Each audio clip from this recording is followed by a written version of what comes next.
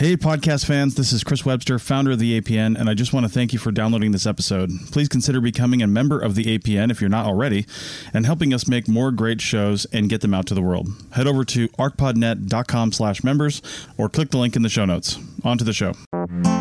You're listening to the Archaeology Podcast Network.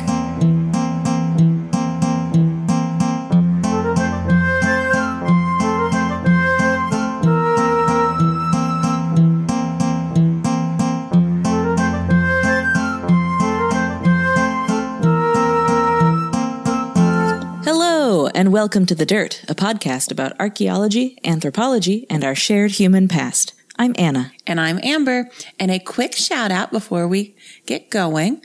Thank you, Sean, for subscribing over at patreon.com/thedirtpodcast. And we hope you enjoy the bonus goodies that come along with your support of the show. Woo! And we have some really big plans for our Patreon subscribers and the funds that they provide for the show. So stay tuned. If you want to learn more about our plans in the monthly newsletter, you can join at any tier. We're getting closer to that 100 patron mark, which, first of all, amazing. Y'all are amazing. And when we do, there will be an especially exciting gift coming to all of our subscribers. Okay, calm down, Anna. Okay. Now get excited. I'm excited. We're kicking off field season, which is something a little new, and it's a summertime treat in honor of the traditional months for archaeological fieldwork in many corners of the world. So my field seasons were always in the winter because I worked in very, very hot places, although there are plenty of people that work in very, very hot places in the summer. They seem fine. They seem to be doing okay. But we're not talking about trenches or sections or other field classics. No, today we're getting a bit more philosophical. And we're discussing the concept of phenomenology, which is the use of sensory experience as a tool for seeing and interpreting an archaeological site or landscape. Before we go out and stand in a field to see what we can see, smell, and hear, let's talk about why phenomenology came about and how it was revolutionary. So phenomenology looks at phenomena. Do. Anyway. No, I just wanted to do that. Okay. So we can't fit an entire course on the history of archaeology into one episode, nor can we recap all of a 732-page textbook. Shout out to Bruce Trigger. Woof. But what we can do is give you a dash of history with regard to its development. Archaeology as a discipline has its roots in antiquarianism, collecting and appreciating art and objects from the past, mostly the province of wealthy people. In the 19th century, European and American enthusiasts of the past elevated their treasure hunting game by digging into mounds, recording plans of buildings, and setting about translating texts that they uncovered in an attempt to figure out what had happened. More often than not, what they found and how they interpreted it was colored by the biblical or classical texts that they had set out to prove in the first place. It's nice that worked out like that. Yeah. Amazing. Gradually, and thanks to the development of geology as a science and development of the theory of evolution, archaeology grew into a systematized discipline, and archaeologists began to establish chronologies, identify ceramic typologies, and develop theories about what happened when. For these archaeologists, the best we could hope for is to record, catalog, and categorize bits of material culture left behind, because any context or insight about the people who made it is lost once the object entered the archaeological record. This was the cultural historical model, which saw ceramic cultures as stand-ins for human populations, considered technologies or styles to have spread via diffusion, migration, or invasion, and was co-opted by nationalist causes. By the 1960s, there was a hot new framework in town known as New Archaeology. It allied itself with anthropology more than with history, and positioned its style of research as less about having answers and more about asking questions. It's better known today, since it stopped being new, as processual archaeology, which reinforces the importance of the scientific method and establishing context. After a few decades of radical changes in how archaeological research was done, critical voices grew louder and more numerous. To those people, processual archaeology, along with the emphasis it placed on unbiased observations and objectivity, was built on a faulty premise. How do we account for other factors like identity, social relations, human agency? From among the critics that felt this approach was rooted in environmental determinism, and societies and their development were shaped largely by their physical environment, not internal or interpersonal factors, there came a new wave, post-processualism. Post-processual archaeology didn't ask the discipline to throw out processual archaeology and its beloved scientific method, although I know that there were like exceptional cases that did. Sure. But instead, it sought to find ways that we might be able to access the hazier aspects of the past that made people, well, people. So what were their values? What were the stories they told themselves and their children? What was their relationship to their environment outside of purely economical purposes? What were they doing when they weren't being pots? Well, and it's like it's just something that processual archaeology was very interested in looking at economics. Mm-hmm. And there's more to human existence than that. Yeah, and so looking at sort of the products of labor. And so post-processual archaeology was saying like, well, there's a lot of other things going on in our experience and existence.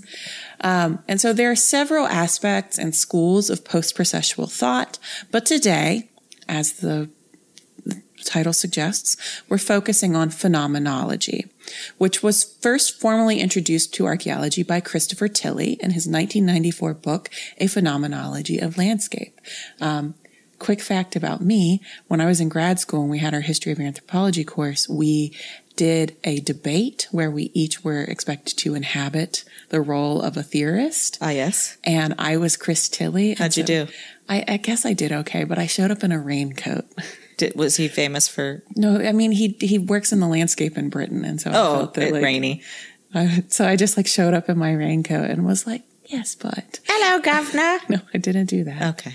So he drew from the work of philosophers like Maurice Merleau-Ponty, who argue that we, as individual humans, aren't just in the world, we're a part of it. And that perception is something different from knowledge. So, there's a difference between perception and the perceived. And so Merleau-Ponty wrote that sensing is a, quote, living communication with the world that makes it present to us as the familiar place of our life, end quote. So we think about what we perceive and not our perception of it, because the act of perceiving... We just do it. The act of perceiving lends itself to the perceived. It's easy to get distracted by that. Right. And to take that in as like, that is what is real. But we just kind of take perception as given. But to the phenomenologically inclined, the act of perceiving is valuable in its own right. So phenomenology, as a result, focuses its attention on the body, movement, and sensation. It's frequently criticized for being like touchy-feely or woo, but, and admittedly, some of the methods employed can be a bit silly, to some. Yeah. I've read a lot of Christopher Tilley's work, and so some of the stuff that they do is just like, cool. Trying stuff out. Yeah. But if we were to accept that, if we were to accept that we are trying to come closer to understanding people in the past, which many people argue is the point of archaeology. It's been said, yeah. We need to think of them as people with bodies and senses and not just colored blobs across maps to show distribution of technologies or ceramic styles. Yeah, like think about how you exist and perceive in the world. There's no reason to think that people in the past didn't exist with the same types of perception that you did. Yeah. They could see their world, they can smell their world, they can, for the most part. And they had emotional, and there were emotions that came with these They senses, responded and they to have memories. Yeah, and they have, exactly. Yeah. And so to quote Matthew Johnson in Archaeological Theory, An Introduction, which is another How many pages is that book? No, that's a shorter book. Okay. But it tackles a lot more like post-processual theory. Okay. But it's another great textbook on archaeological theory. And he says, quote, "For all its reputation as an obscure and esoteric philosophy, phenomenology directs the attention of archaeologists to aspects of experience which are, arguably, both accessible and observable. What objects and landscapes look like, the sensations of touch, taste, and smell are, on the face of it, things that can be talked about quite readily by archaeologists.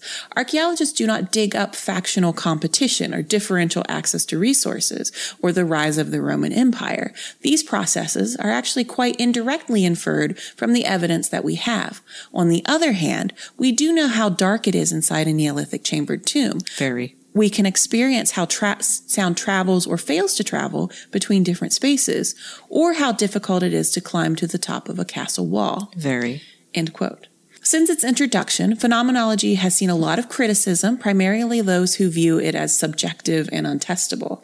Like, how do you capture data on dark or like bad vibes? What kind of data point is stinky? But when used as a complement to other forms of inquiry, because remember, despite how it may come across as you're like reading about the history of theory, it isn't like everybody is just like, oh gosh, it's post-processual already. Like, time to switch. People, that, you know, you take what works, you take what's helpful and you leave what isn't, when you're putting together, when you are informing your methods. Yeah, and processual and post-processual approaches are by no means mutually exclusive. No. You can incorporate both into the types of questions that you want to ask based on the materials that you're looking at. And arguably, you should. Yeah, well, to do a comment, because you need to have data, but you also need to recognize that you as the observer are not an objective sieve through which information passes. Right, and nuance is good. Yeah. So, when used as a complement to other forms of inquiry, and as a reminder that we bring our own assumptions and perceptions to everything we encounter, no matter how much we try not to, phenomenology is a pretty great tool to keep in your toolbox. Yeah, I can't think as anyone else. I can only think and process the world as me. Yeah. So Chris Tilley's research in Neolithic Britain and elsewhere in his raincoat focuses on the landscape and monumentality.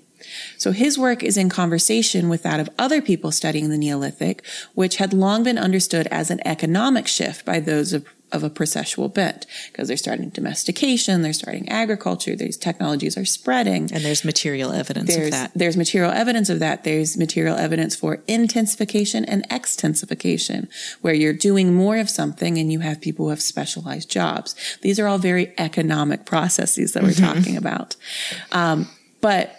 So as these new agricultural technologies developed, spread, and eventually won out over hunter-gatherer practices, through the lens of phenomenology, we have to ask, what if the Neolithic were the result of an ideological transformation sparked by a so-called domesticating mentality?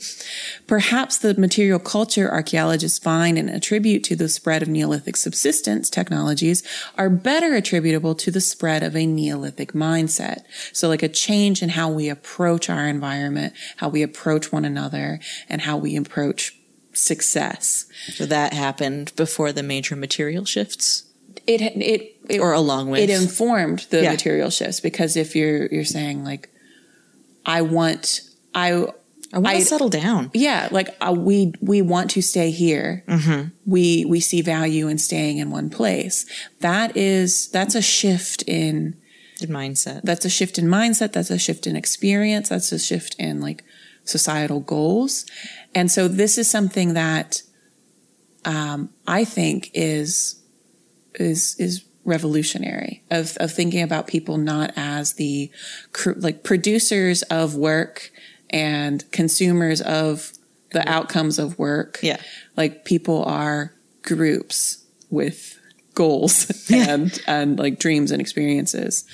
So, that's just sort of an example of how it changed. It's like the original corner of the world that it kind of popped off in. So even though a lot of the work involving an explicitly phenomenological approach is dedicated to Neolithic sites and the landscapes in which they're found in Britain and throughout Europe, we're going to dedicate the rest of this episode to examples from elsewhere in the world and hop around through time. But first, let's take a quick break, and then when we're back, we're going to Japan. It's Chris Webster again. If you haven't checked out our new parent website, kulturomedia.com, then please do. Kulturo is spelled Kulturo, and it's where we promote all of our live events. We've got one coming up in November. Check it out over at Kulturo when it gets posted. If it's already happened and you're hearing this, then as a member, you can go to your member pages and see the event recording. Our live events are always free, but you have to show up during the event to see it. So that's kulturomedia.com for all our live events and more. kulturomedia.com.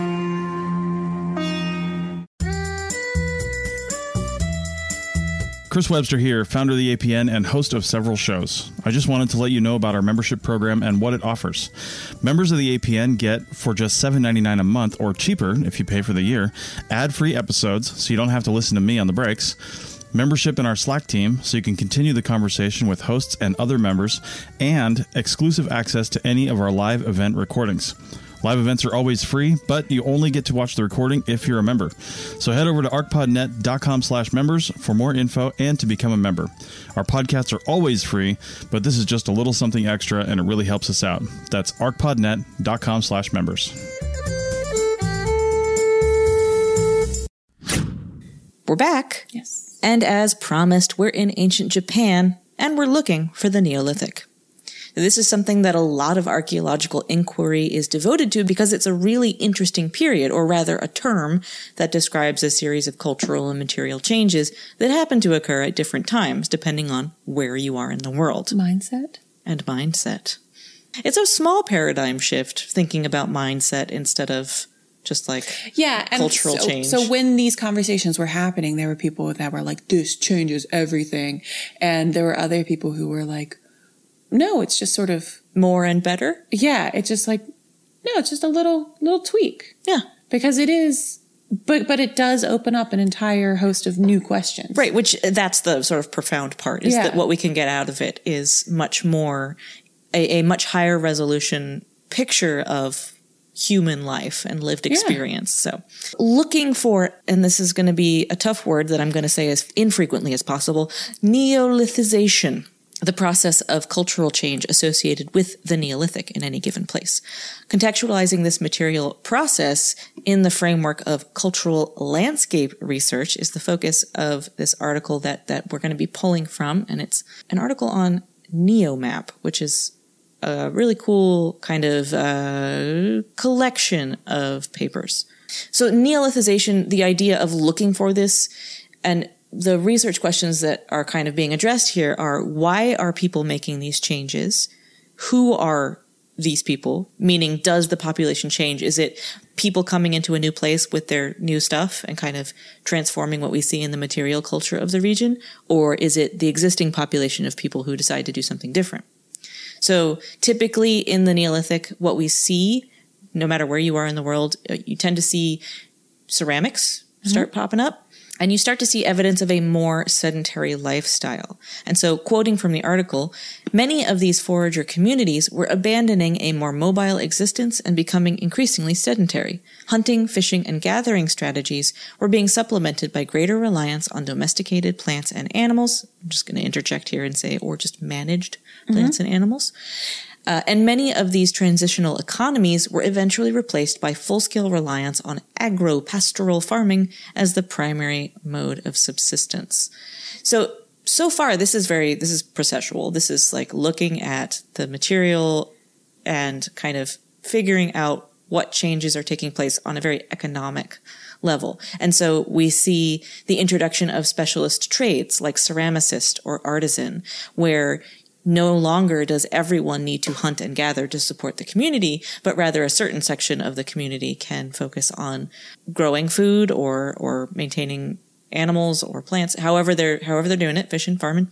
And then other people in turn are supported by the people who are dealing with the food, and they can spend their time making ceramics or making, ritual items.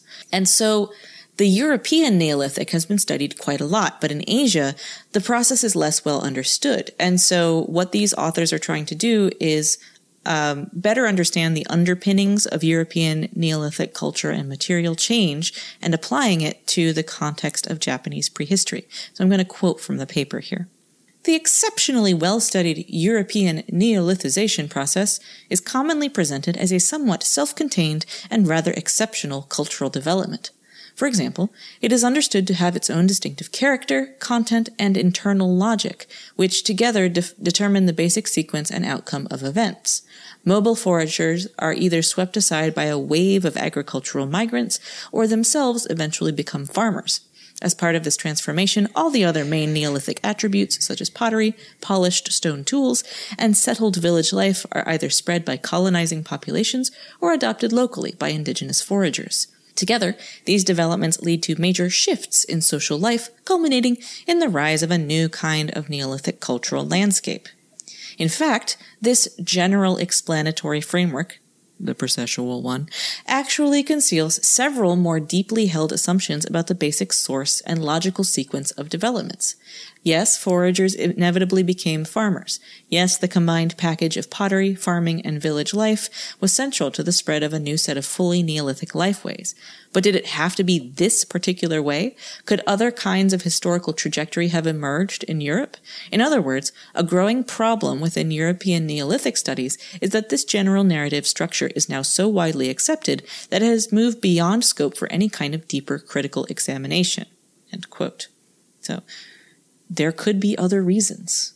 People might have just been like, I am tired of migrating. Yeah. Tired of following those herds. We'll leave as soon as we run out of food over here.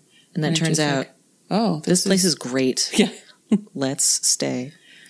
Combining social theory with traditional material analysis, so that's the processual stuff, within broader landscapes, so sticking less within the regional and looking at a zoomed out scale, these researchers want to have a more nuanced understanding of the actual human experiences of a population. And so they introduced this concept called a routinescape, which I love. This is using the archaeological record to understand the daily or seasonal tasks that people were performing at a site. So this can be done at multiple scales in both time and space. So you can understand what a daily person's life was like what their daily routine was, or how overall a population kind of responded to seasonal change, responded to, for example, like a monsoon season, things like that. So, and you can look at that within the smaller level of a single site or multiple sites within a region. And so in this case, they're looking at farming rice in Japan. So this is the Yayoi period, which is typified by paddy rice farming, and it's around 1,000 years ago to, it's around 1,000 years BCE to the 3rd century CE. So quite a long period of time. Yeah. So we had talked about the Jomon period a little bit in our preceded that. Yeah. So the Jomon period gives way to the Yayoi period, and that's seen as sort of the Neolithic horizon. Yeah, the Neolithization period of Japan. So if you are interested in that, we have a 2-part episode on Japan and the sort of prehistory and archaeology of Japan. Check that out, thedirtpod.com.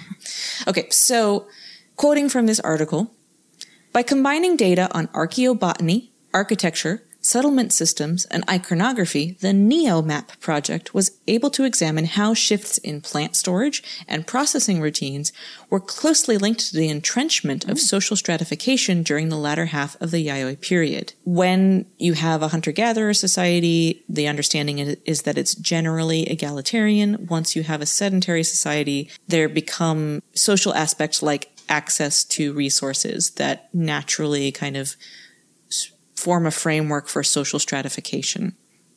So although evidence for differences in social status have been identified in the Jomon period, there appears to have been a fundamental shift in social organization by the end of the Yayoi.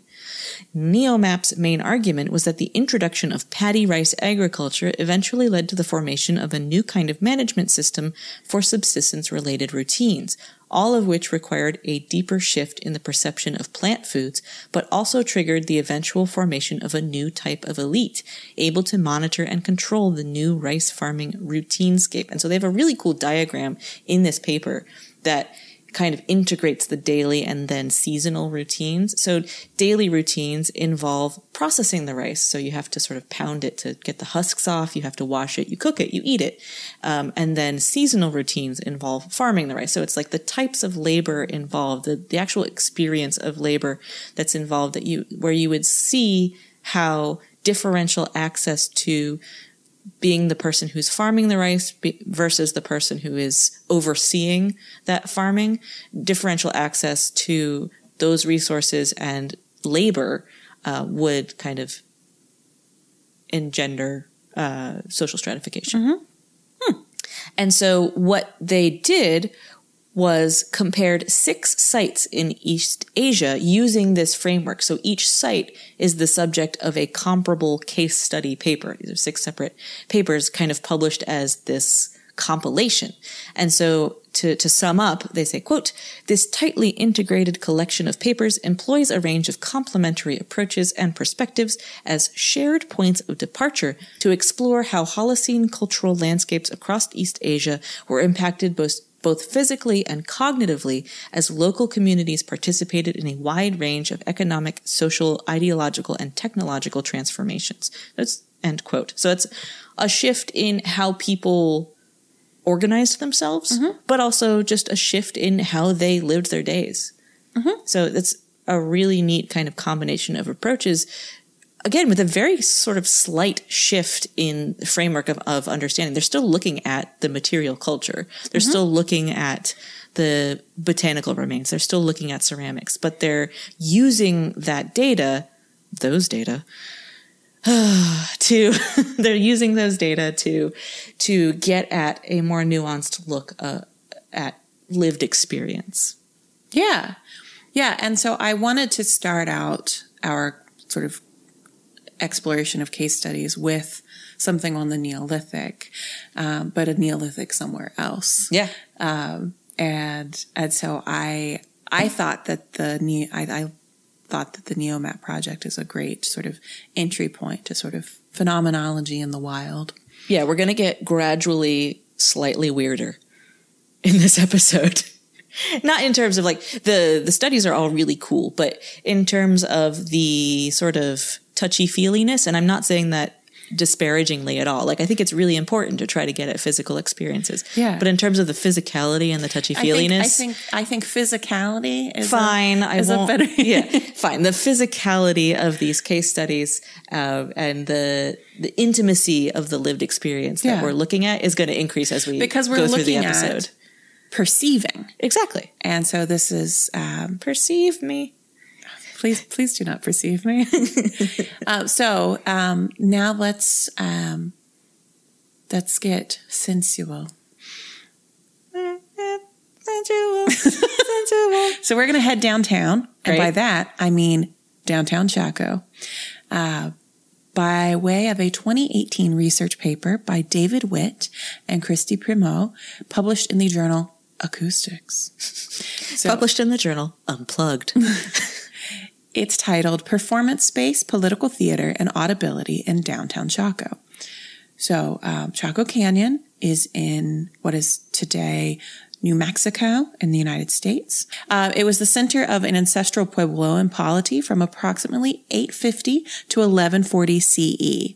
So we've talked about ancestral Puebloan. An early episode. In an early episode. So find that on our website. It's like 15 or something. Early. And so it was home to a dozen palatial structures known as great houses and scores of ritual structures called great kivas.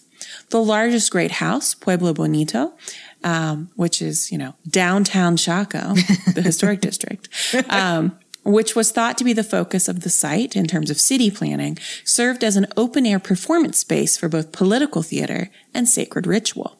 So just a quick note that kivas were sacred spaces, and they're usually partially underground structures of varying sizes, and only certain portions of the population were allowed in them. So put a pin in that. It's important. Later. Yeah, I've been in a replica of a kiva in New Mexico, and it was really cool. You have to climb a ladder down into it. There's like not a trap door because there's no cover, but there's an opening that you have to climb down, and then it's this very dark, cool, circular structure with sort of bench seating all along the outer edge. It was neat. I probably wouldn't have been allowed in an actual keeper. Yeah, that's fine. Yeah, that was neat. So the authors of this paper do something called sound shed analysis. So a sound shed is a shed where teens go to practice their electric guitars. No. Sound shed analysis is an analysis of space in terms of how sound would travel. So a similar form of mapping a landscape is view shed analysis, where you can set a fixed point on a landscape and investigate what you could see from that point. And we discussed view shed analysis in our episode. This episode is Revolting. Oh, yeah. Talking about the changes that slaveholders made in the environment after a major slave revolt. Yeah, to quell rebellion. Yep. So quoting from this article, though, quote, archaeoacoustics is the study of the evidence of sound in the archaeological record. This can be achieved by studying the acoustical properties of artifacts, sites, or landscapes. An important method for understanding past people and cultures, archaeoacoustics provides an integral, albeit often ignored, component of the human experience. Our tools model the extent to which sounds, including those originating from the human voice and musical instruments, can be heard throughout the wider landscape. We hypothesize Chacoan elites to be practiced orators, able to speak for extended periods with a raised voice. Unlike Yelling! Me. For example, the historic Zuni, a Puebloan group, maintained a priest of the sun, whose title, Pequen, means literally speaking place. It's at the solstices that the sun is celebrated with great public ceremonies. In the winter, the public ceremonies are opened by the Pequen's announcement made from a housetop at dawn. A bit like a call to prayer. Yeah. Similar idea, and similar kind of the idea of a religious leader or political leader like projecting off of a raised point in the city landscape. Yeah. So rounding out that quote, within the American Southwest, musical instruments have been recovered from the pre-Hispanic period. These include bone flutes and whistles, wooden planks, i.e. foot drums, copper bells, and conch shell trumpets. Yeah, we say conch, right? I don't know what we say. I never remember whether it's conch or conch. I think it's conch. End quote. The researchers tested different types of sounds in a computer model version of the Chaco landscape using software that assumed that sound travels through the air in straight line paths, which it does, but, in waves. And this model didn't incorporate that, but the authors do address it. The model also didn't incorporate things like reverberation because that required more processing power than they were able to use. Yeah. Fair enough. So to prevent their computers from having total meltdowns while running the model, they kept it simplified. Which I can very much appreciate. Just like, please keep this simple. The team specifically tested platform mounds at Chaco, so earthen structures that were constructed during the height of the inhabited period at Chaco. So that would have been probably sometime between 1040 and 1100 CE, and which were about 3 to 4 meters in height. So I'm quoting again. Our scenarios were modeled at this location because the platform mounds were earthen architecture that were intentionally built. These mounds were important and may have served as performance stages, similar to Mesoamerican pyramids and Hohokam platforms. Ruth Van Dyke, another Chaco researcher but not an author on this paper, states, quote, quote, standing atop them with the great house and the north face of Chaco Canyon towering behind, ritual leaders would have been a very impressive sight. Ceremonies performed atop the mounds would have been highly visible to masses of people who, perhaps, did not have access into the great house itself, end quote. Yeah, so there's that pin. Yeah. That pin about not only certain members of the population would have been allowed in. It's essentially like council houses or like where it was either a ritual space or a political space, but either way, it was a subsection of the population that would have been allowed in it. And the article has a great photo of Pueblo Bonito, which is the main platform. And it also just says man for scale. And it's just got a picture of a guy in like shorts and a t-shirt just standing there like, yep, here I am. I'm for scale. The researchers took recordings of a human voice, figured out the hertz of it, so the loudness of the wavelength and the frequency, Okay. and then used those data to model within a landscape how that sound would travel from a speaker or a trumpet player placed right smack in the middle of the Pueblo Bonito mound. So they did all of this in a model. They didn't go out No. with like a... Well, I assume they took readings of real human voices and real conch trumpets, but they didn't stand farther and farther away from the mound until it. I don't think they did that. Okay, great. And so in both cases, both the case of the elite orator and the conch trumpet, so in both cases, the sound traveled for significant distances, and the speaker or trumpeter could have been heard over a good deal of ambient noise. Because remember, this was a pretty densely occupied place where, life stuff was happening. Yeah, the kids screaming, dogs barking, birds chirping, the bustle of a marketplace. Chaco, a city on the grow. So the authors conclude, quote, while the platform mounds at Pueblo Bonito imply aspects of political theater and public performance, placing those features into a context of landscape archaeoacoustics highlights just how important a role they played within Chacoan society and culture. The mounds were constructed in an ideal location to serve as the stage for political theater that would have been observed by all within downtown Chaco and perhaps further afield. Yeah, because remember, like the walls of the city, the cave walls of the city kind of loom up behind the mound. It would have been very dramatic. Their construction was an act of public performance, indicating that both elite and non-elite individuals participated in the creation of that stage and its resulting sound shed. Neat. Yeah. Yeah, and since we are talking about soundscapes, I wanted to mention one more cool case of sounds of the past, this time from the world of the Maya. So let us investigate the mystery of the chirping pyramids, courtesy of an article in Nature. I'm going to be both quoting and paraphrasing here. Nico de Klerk of Ghent University and his colleagues have shown how sound waves ricocheting around the tiered steps of the El Castillo Pyramid at the Mayan ruin of Chichen Itza near Cancun in Mexico create sounds that mimic the chirp of a bird and the patter of raindrops.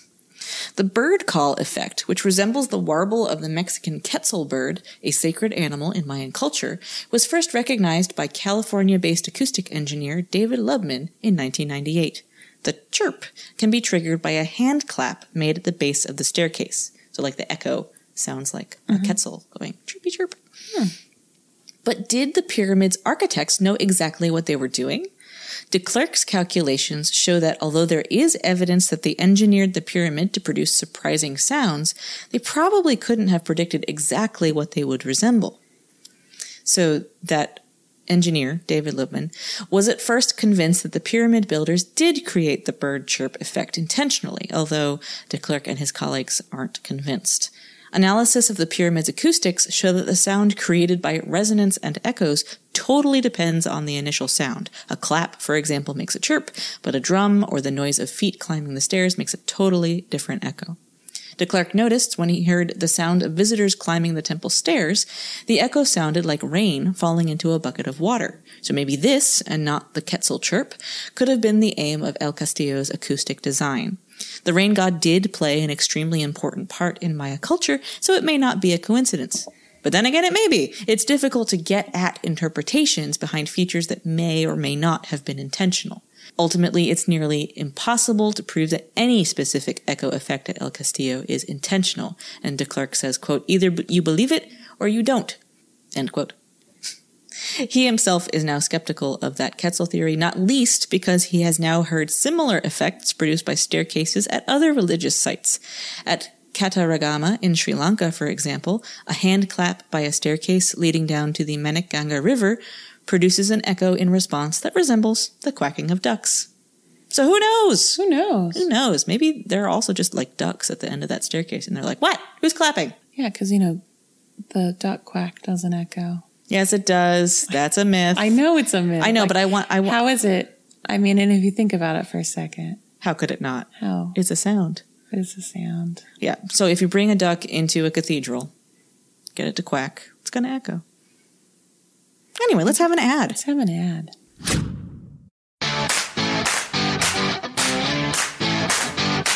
This is Chris Webster at the APN. I'm also a project manager for several industries. I wouldn't be able to keep on track with really anything if it wasn't for Motion.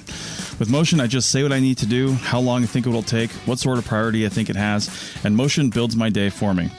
It'll even build in breaks because, let's be honest, it's hard to remember to stop to eat lunch sometimes. So head over to arcpodnet.com/motion for a free trial and a discount if you sign up. You'll kick back a small amount to the APN if you do. That's arcpodnet.com/motion.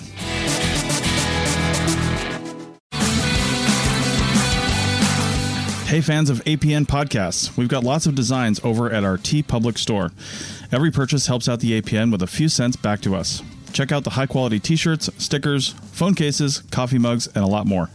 There are lots of colors to choose from in most of those items, and TeePublic often runs 30% discounts. So check out the store at arcpodnet.com/shop. That's arcpodnet.com/shop, and click on the link. Welcome, Quack. Welcome, Quack. So our next stop is in Australia, and a case in which researchers are working toward better ways to record and present landscapes that hold value in the past and continue to evolve. So authors Annie Ross and Jaden Thomas wrote in the Journal of Social Archaeology about the site of Guminguru in what's now southeast Queensland. And their work towards creating a record of the space that adequately reflects and contextualizes it. So Guminguru is located just north of Toowoomba in the Darling Downs, and was originally a secret sacred male initiation site. People would travel to Guminguru en route to the triennial Bunya Mountains Festival, which was just like critically important to intergroup relations with things like finding partners, resolving conflicts, and also the access to food resources. As part of their initiation at Guminguru, initiates were assigned totems known as yuris in this part of Australia. And the motifs that make up this complex stone arrangement there at Guminguru reflect many of those totems, such as like a turtle, a carpet snake, an emu, a bunya nut, and a catfish. What's a carpet snake? A carpet snake is a specific type of snake that... Is it flat? Is it very flat? Not really. Does it slither along with lots of its friends in a snake carpet? No. Huh. I mean, they're like a little... They probably were found in carpets. Oh, no. They're okay. Terrifying looking. Alrighty. I'll menacing. Google later. Yeah.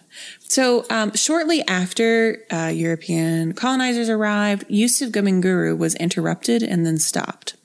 So the Aboriginal community in the area were able to reconnect to the site beginning in 2000, when control of the site was turned over to Jarawar traditional custodians. And then in 2008, the property was returned to them. But at that point, there were few memories of the site still alive among the Jarawar community, and so new meaning was assigned. And so this is something like this is a site that would have been used by many groups. So it was important not only to the ancestors of the current Jarawar community, but to other people. Yep. And so the authors sum it up by saying, quote, "Today, Guminguru is a place of reconciliation and education whereby all people can come to learn about Aboriginal heritage. Guminguru is also a place with special meaning for the Aboriginal community of the Darling Downs. It is a place of renewal of connection to country, of dwelling in the cultural landscape, and of resurrection of past memories," end quote. So the senior custodian of Guminguru is a man named Brian Tobin. And he has spent much of the time since the Jarawar returned to the property in 2000 in reviving the site, both through lifting buried rocks and sort of like turning over and being like, oh, this was part of it, and revealing past or even creating new motifs. Because as I said, this is something that they're forming a new relationship with. Right. As a consequence, the site is constantly changing. At one time, the authors say that new rocks were like showing up daily. while they were doing this. And so in 2010, the Australian Institute of Aboriginal and Torres Strait Islander Studies, so it's ITSIS, funded a project to map the Guminguru stone arrangement, which is about 5 hectares. So in that mapping project, they plotted and recorded 9,368 rocks. And many of those rocks make up the over 20 motifs on the site, along with a range of geometric and non-figurative images. To stress this need for something more dynamic than just a static map that's produced once in 2010. Right, because of a living place. The actual space and the people's relationship with it is shifting. Yeah. Constantly. And so in another paper on this project, which I'll also include in the show notes, the authors write, quote, "The problem with this technique, of course, is that it only provides a snapshot of the site at the time we documented it. Our map is quite different from the map," because they're doing a counter map. So our map is quite different from the map of the site published in 1961 by Bartholomew and Breeden. This map, prepared in 1959, documents only the western part of the site. The eastern extent of the site was not realized at this time, as all the motifs in the east were buried. Our map is clearly an expansion of this 40-year-old depiction of the site. Nevertheless, it was out of the date on the day we finished the work. On that day, Brian Tobin came out to visit and asked how many rocks. 9,368, we replied. And then Brian said, "I bet you didn't find those 4 rocks at the far end that I dug up yesterday, did you?" Of course we hadn't, and we weren't about to go find them because we had already packed up. So that was for the 2010 mapping project. And so these authors and their work takes a position of looking at living heritage, and that sites in flux. Places don't exist, places happen. Mm-hmm. And so this is where you get the philosophical angle here. Because if you make a map, you fix a place. In time. And so that place only exists at one past moment in time. And so if you are fixing a site in a recording or on a map, you're sort of fossilizing it and you're making it unchanging. But when we are in a place, when we are in a landscape, when we are at a site, there is much more happening in that location than whatever physical features are around you at that point in time. And so the authors subscribe to an idea that places happen which I love. Because you don't, so if you go to a park, you're not just going to the place that Siri sent you on maps. You're going to a place that has a relationship to your home where you started, with the drive there, like the commute. What you see and what happens to you on the drive. Something that happened 5 years before to you there. Like maybe this is a park that you loved as a child. Perhaps this is a park where 5 years ago when I was a child, yes. Perhaps this is a park that some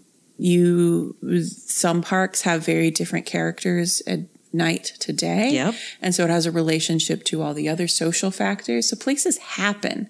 They aren't just dots on the landscape. And so that's something that we talked about in the NeoMap project. Yeah, and seasonally, like a park might feel different in the summer than the winter. Exactly. It's, a park is different. Where you go sledding in the winter. Yeah. So what the authors, in an attempt to capture how Guminguru happens, they created a counter map in Prezi.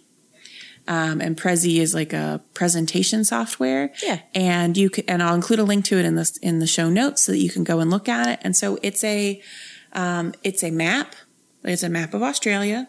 And then you zoom in, and then it sort of moves you around. So you learn about the importance of the bunya nut and the bunya tree. You learn why, it matters about this. You see, they highlight motifs, both with photos from your perspective, standing and looking out at them, at, average human height. And they move around. They show the other ceremonial sites. They give a sense of the larger community of individuals who use it.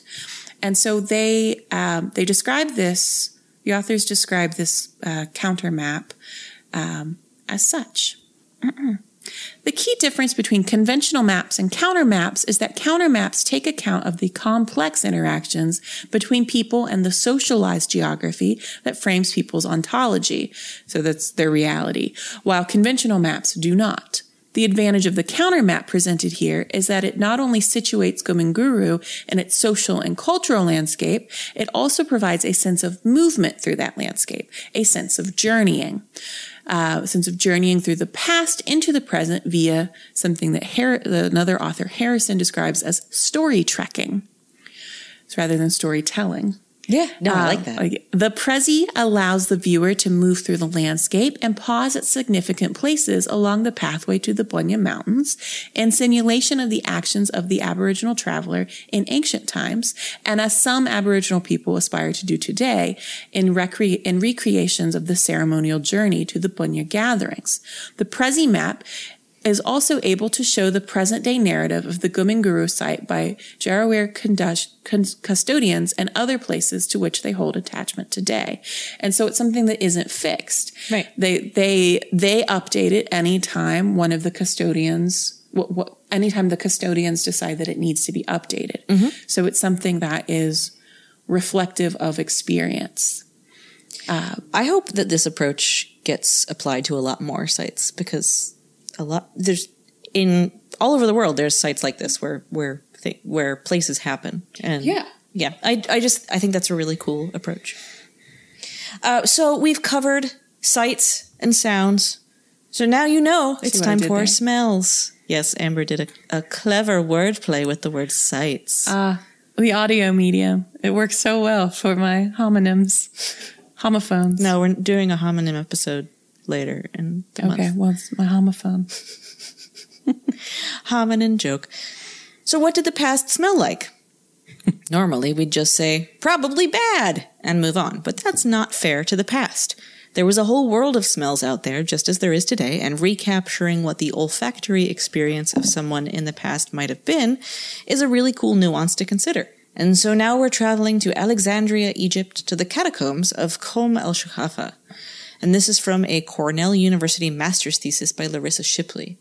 And so this is like Roman period? When is this? It would have been, during the period of sort of Roman influence in Egypt. Okay. But it was a place that was important to people for a long time. Okay.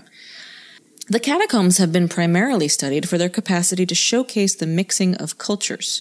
No previous study has sought to understand this site as lived by individual humans and experienced by their bodies.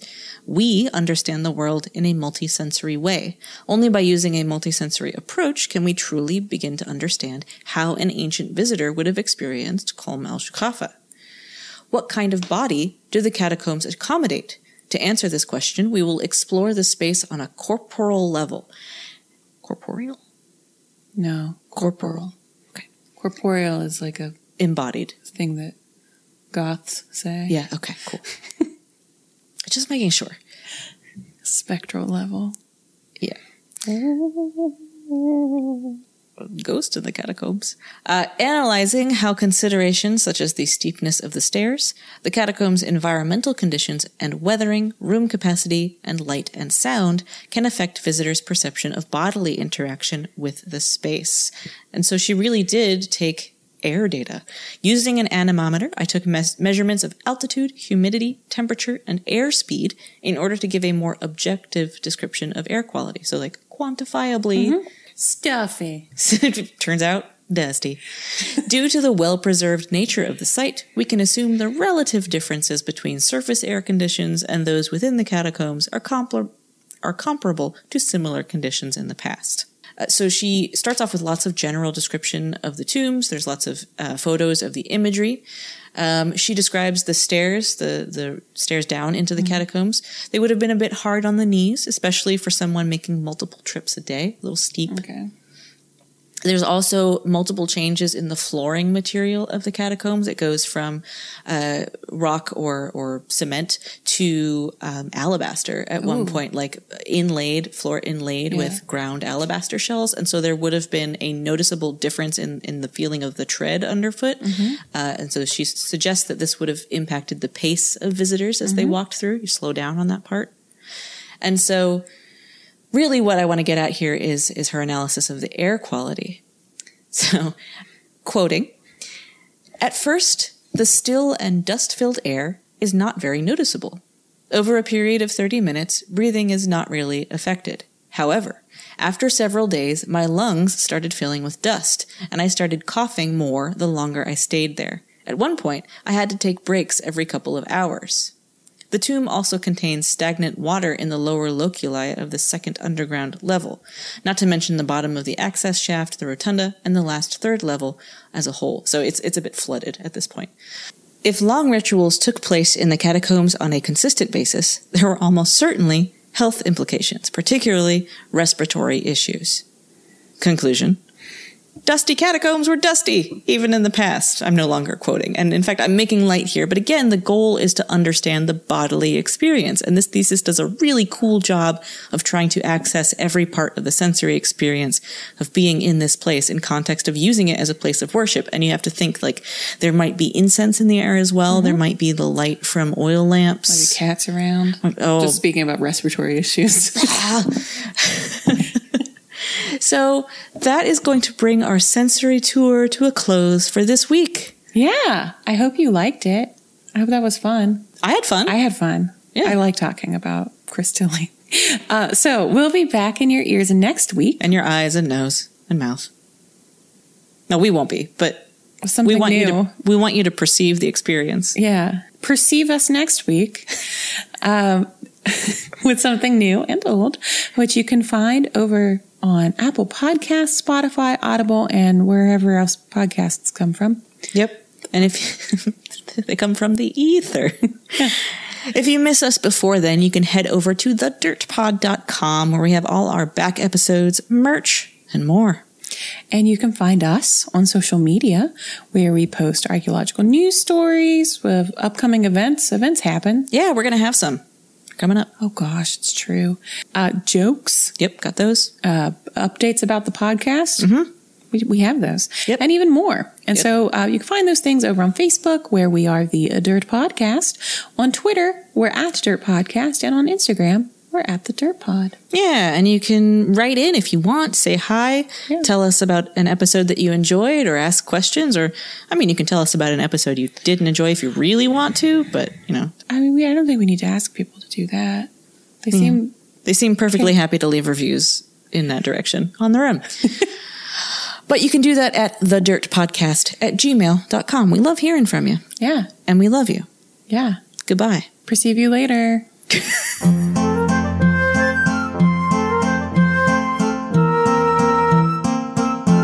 This episode was produced by Chris Webster from his RV Traveling America, Tristan Boyle in Scotland, and the Archaeology Podcast Network. This has been a presentation of the Archaeology Podcast Network. Visit us on the web for show notes and other podcasts at www.archpodnet.com. Contact us at chris@archaeologypodcastnetwork.com. Thanks for listening to this podcast. Please consider leaving a review on your favorite podcasting app.